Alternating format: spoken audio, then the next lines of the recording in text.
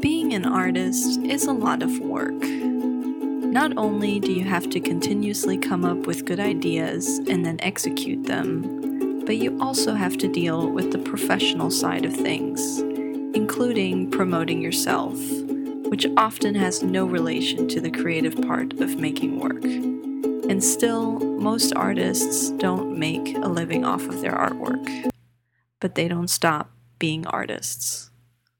So to make ends meet, many artists have another job.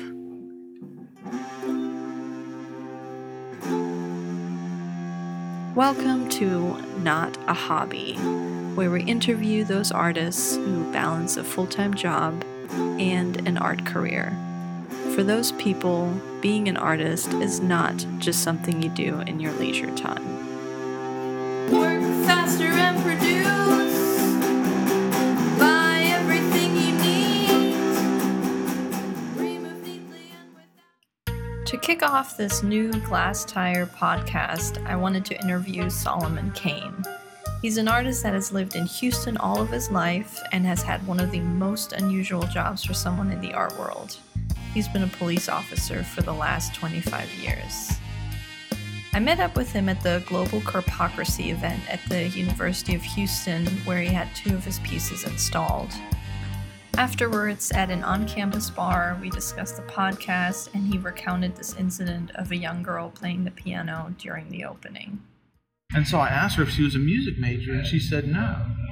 And I said, well, why not? You've got a talent. You've got this gift. You know, you're for music what a lot of people for art. I mean, it's great.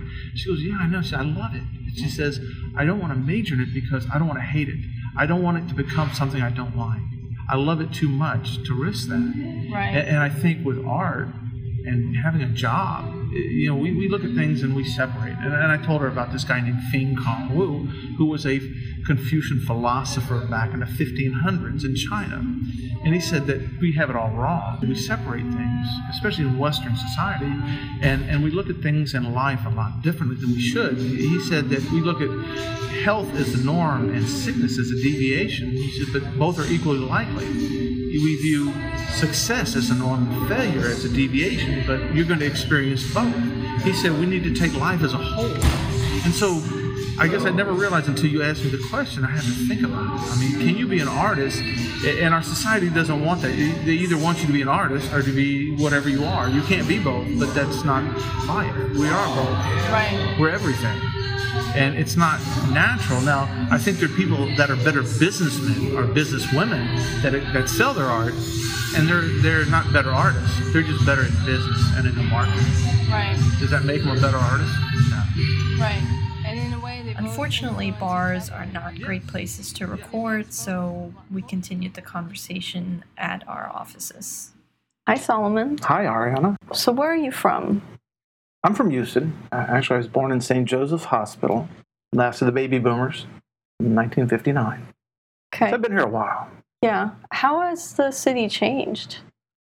You know, I don't know that it's changed so much.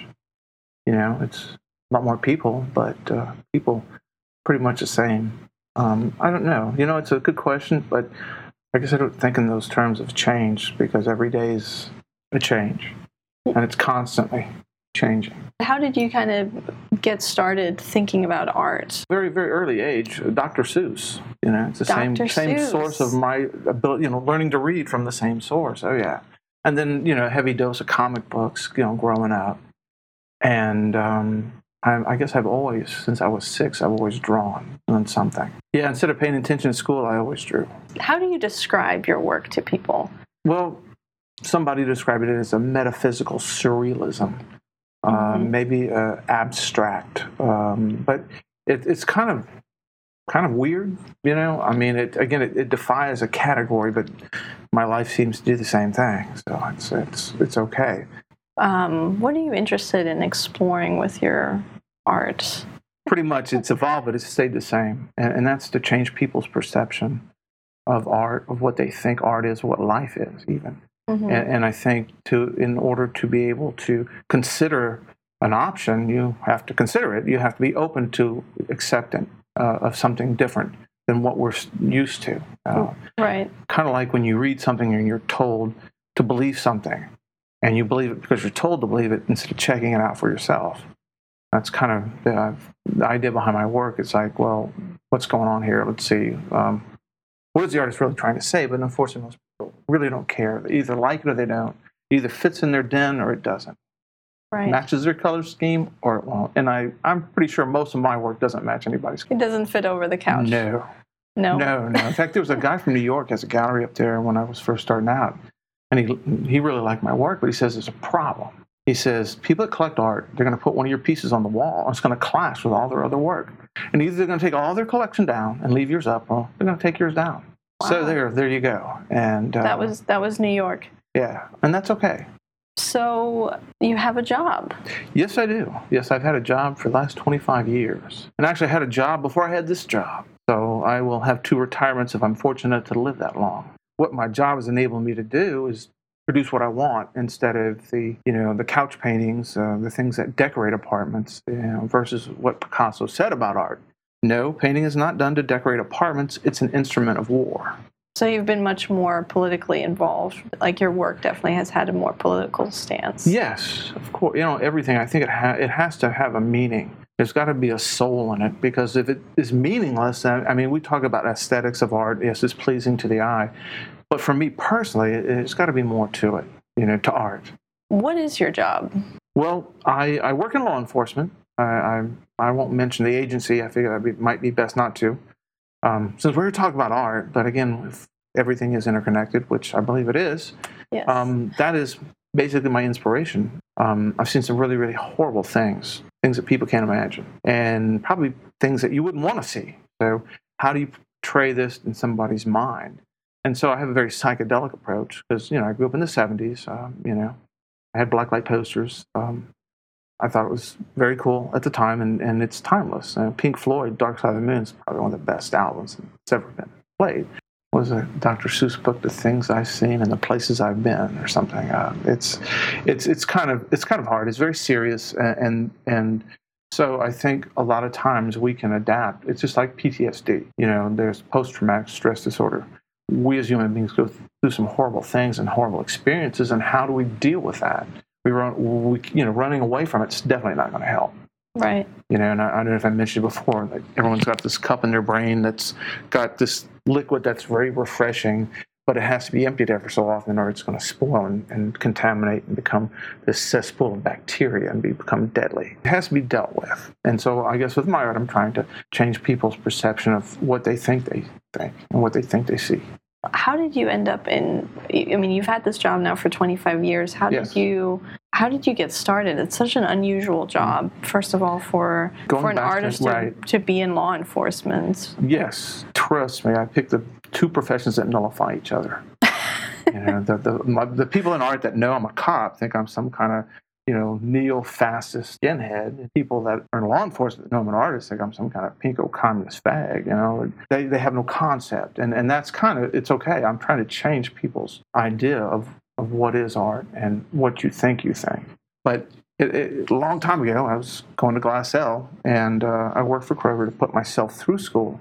And I went to Texas Academy of Art. Actually, it was probably more that time period. I hadn't gone over to Glassell yet.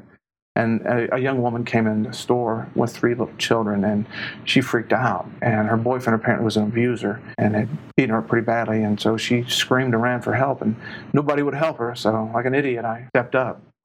But the problem was we tried all day to find help for her, and we never could do it. And this was many years ago. Houston Area Women's Center, didn't have the beds. Nobody would take her in. Her whole family disowned her. And so I wound up later that night driving her back to the abuser. And so I always wondered, did I have a hand in, having this poor woman murdered, beaten to death? I don't know. But the opportunity came up to go into law enforcement, which is not something I really wanted to do. But you want to help people. And I'm naive. The people that are in law enforcement, they don't think anyone else can understand what they deal with and what they go through. And you have to work there to be able to understand it, and that's not true.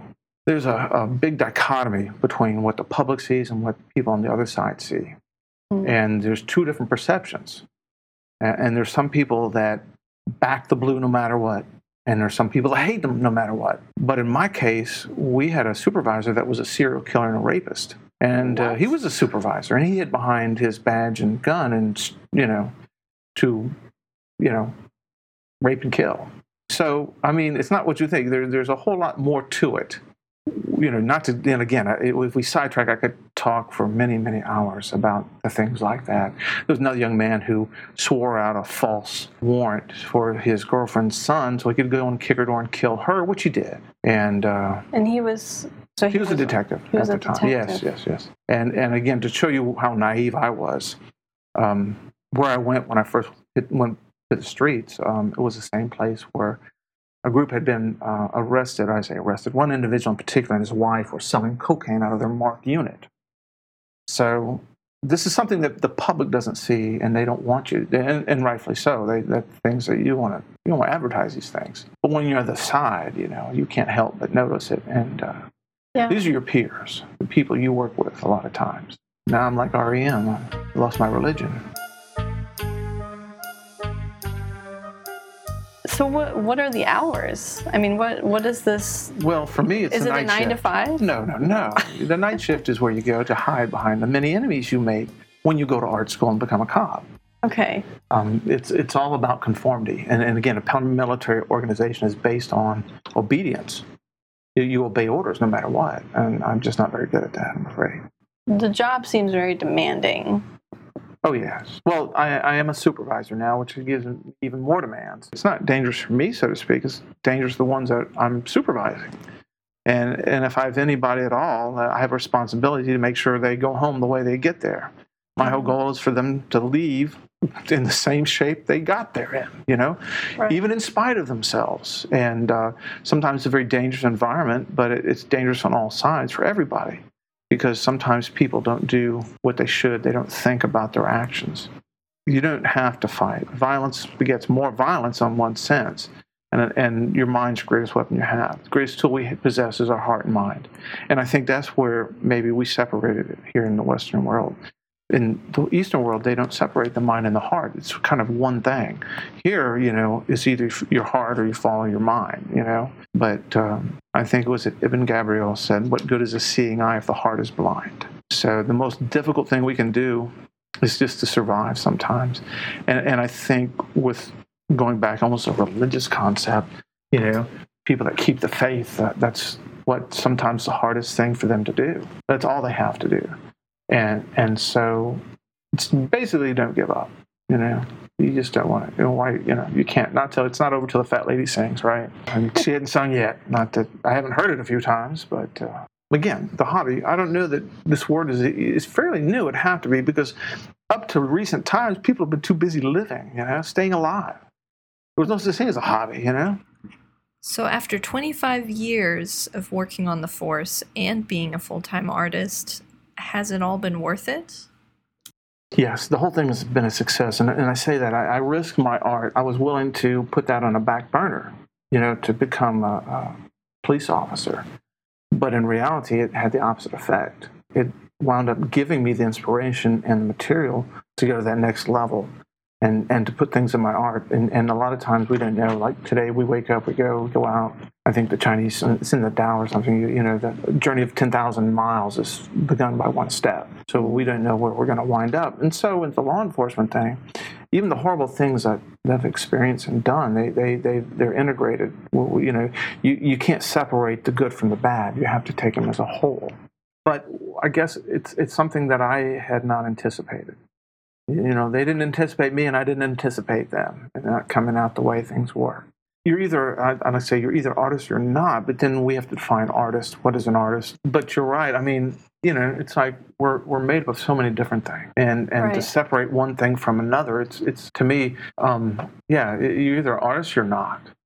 And actually, people that don't think themselves as artists, but they still appreciate art, And going back into anthropology, when they viewed like Neanderthals or whoever they were coming up through history, one of the markers to see if this was more of an advanced society was, did they produce art? And going back to the whole concept of a hobby, I looked after we talked before, and so I looked up the definition of what a hobby was. It's something people do for pleasure. Yes. Okay. Well, that could be anything. And if you enjoy your job, is your job a hobby? anything can be a hobby, but at the same time, it's what you do for pleasure. But for me, it's even different. It's a lot different because of what I deal with on my real job. Going back to that cup of water that's in our brain that has to be poured out every so often, or it overflows. Right. Art allows me to do that. Art is it's therapeutic, and I think it's it's being explored now and has been. But art is therapy, where people have PTSD, with people that have gone through horrible, traumatic experiences. They're able to deal with it through art. Having worked for 25 years, Solomon is now approaching retirement. Retirement, that's an interesting terminology. Do we ever retire? Right. Well, eventually we retire from life, and that's about it. In the meantime, what do we do with our lives, you see? Well, there's another saying. It says, everyone loses their mind at some point in time. Our job is to go back to where we lost it and pick it back up. Well, maybe that's what I'm trying to do right now, go find out where I lost my mind. See, retirement means for me, I'll have more time to do art. But at the same time, then it's like it'll be more of a business. Because then I'll actually need to make income from my art, which you always do. I mean, I don't know how you are. It's like, people come to the studio and, it's like, you can only produce so much. It's like, well, how much is that? Well, how much you got? I can only imagine how hard it has been to keep both such distinctively different careers going and support a family. Though Solomon has had his share of ups and downs, he describes one unique experience that has been a reminder why it is all worth it. I guess one of the high points was Burt Long. Burt, was like a great friend and mentor. I only knew him at the end of his life, but he came and bought a painting from me, and it's like, wow, dude, you Burt Long. Like, what are you talking about? I don't want any money. Here, you can have it. He goes, no, I got it. So, of course, he never did finish paying me for it, and that's good. I didn't want it. But he wrote me a check, and I told him, hey, man, I said, this is like Picasso, dude. I'm not going to cash this check. This check is worth more. Your signature on this piece of paper is worth more than this check is. He laughed. He says, you idiot. He says, you got a scanner? I said, yeah. He says, well, go scan it, then cash it. But of course, that defeated the purpose. But no one knew Burt was going to die so fast. I mean, none of us, including Burt, And he at the Young Center, he had a show at the Young Center, and his red book, he wrote me an IOU out because I bought a catalog. So he gave me a catalog, and he wrote down an IOU for me, which of course I never cashed in. But those little successes, if you want to really have the encouragement to go on, you find it in the most unsought of places that you wouldn't think. And what I never understood was I spent a lot of time in his house and Joan, and I got to eat with him quite a bit, but I had a truck, so I made a deal with Burt. I said, Burt, I got a truck, man. And you need some materials. He used to go to Home Depot quite a bit. We used to take him, and of course we'd sneak on good barbecue. Joan didn't know it, but Burt, here's the greatest African-American artist in the entire state, not the nation, in my opinion. The greatest artist, and Burt was in that level in my eyes. And he's so open. He helped any artist that came to him, no matter how young or how inexperienced or whatever. His home was open. And I didn't understand why there wasn't a line to get in, because that's the kind of guy he was. And he was just an amazing person.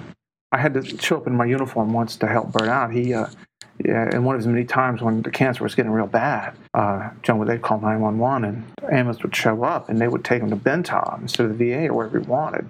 And Burt told me once he had his I think it was his brother or sister, somebody had given him a bottle of wild Irish Rose, and he had it on the shelf as a joke. Well, then when they came in, they'd see the bottle. They saw the half-empty wine bottle, and they thought he's just having an alcoholic because of where he lived. So I showed him my uniform and make him take him where he needed to go. They didn't appreciate it, but but I'll never get the time I got called to go pick him back up from the VA because they had not treated him very fairly either, and he was pretty upset about that. And here's this great artist, fantastic, super famous, and he's having to go to the VA, and he's having to call people to help him. Kind of sad, but that's an aspect of the art world we don't really think about. And is art a hobby? I don't know. Right. Some people just don't have the luxury or the finances to be able to be independent. And I think most of your independent artists, they're already financially independent, so that's helpful for them. And but other people don't have that luxury. So does that make them less of an artist than somebody that does have the resources? Well, I don't think so. Do you believe art has the power to change Oh, definitely. It's the strongest thing in the world. In fact, Solzhenitsyn, I brought that quote too. In the struggle against lies, he says, art has always won. Art, can stand up to lies where nothing else in the world can, And he'd spent a lot of time in the Gulag. And he was a writer, of course. So he knew the power of art. And what that poor guy went through, was horrible. But it kept him. And so he says the one thing that can defeat lies is art. So can you ever imagine not doing art? No. It's not something you do in your leisure time. It's not a leisurely thing. If you were, to me, I guess you could. I don't want to think for people and put people in a box and make them conform to my, right. description or interpretation. So maybe there's some that can. But for me, that's not possible. Thank you for listening to the first episode of Not a Hobby with Solomon Kane. I'm Ariana Roche, and you can find out more about this episode and see images of his work on glasstire.com. Are you an artist with a full-time job? Email me at ariana@glasstire.com. I'd love to hear from you.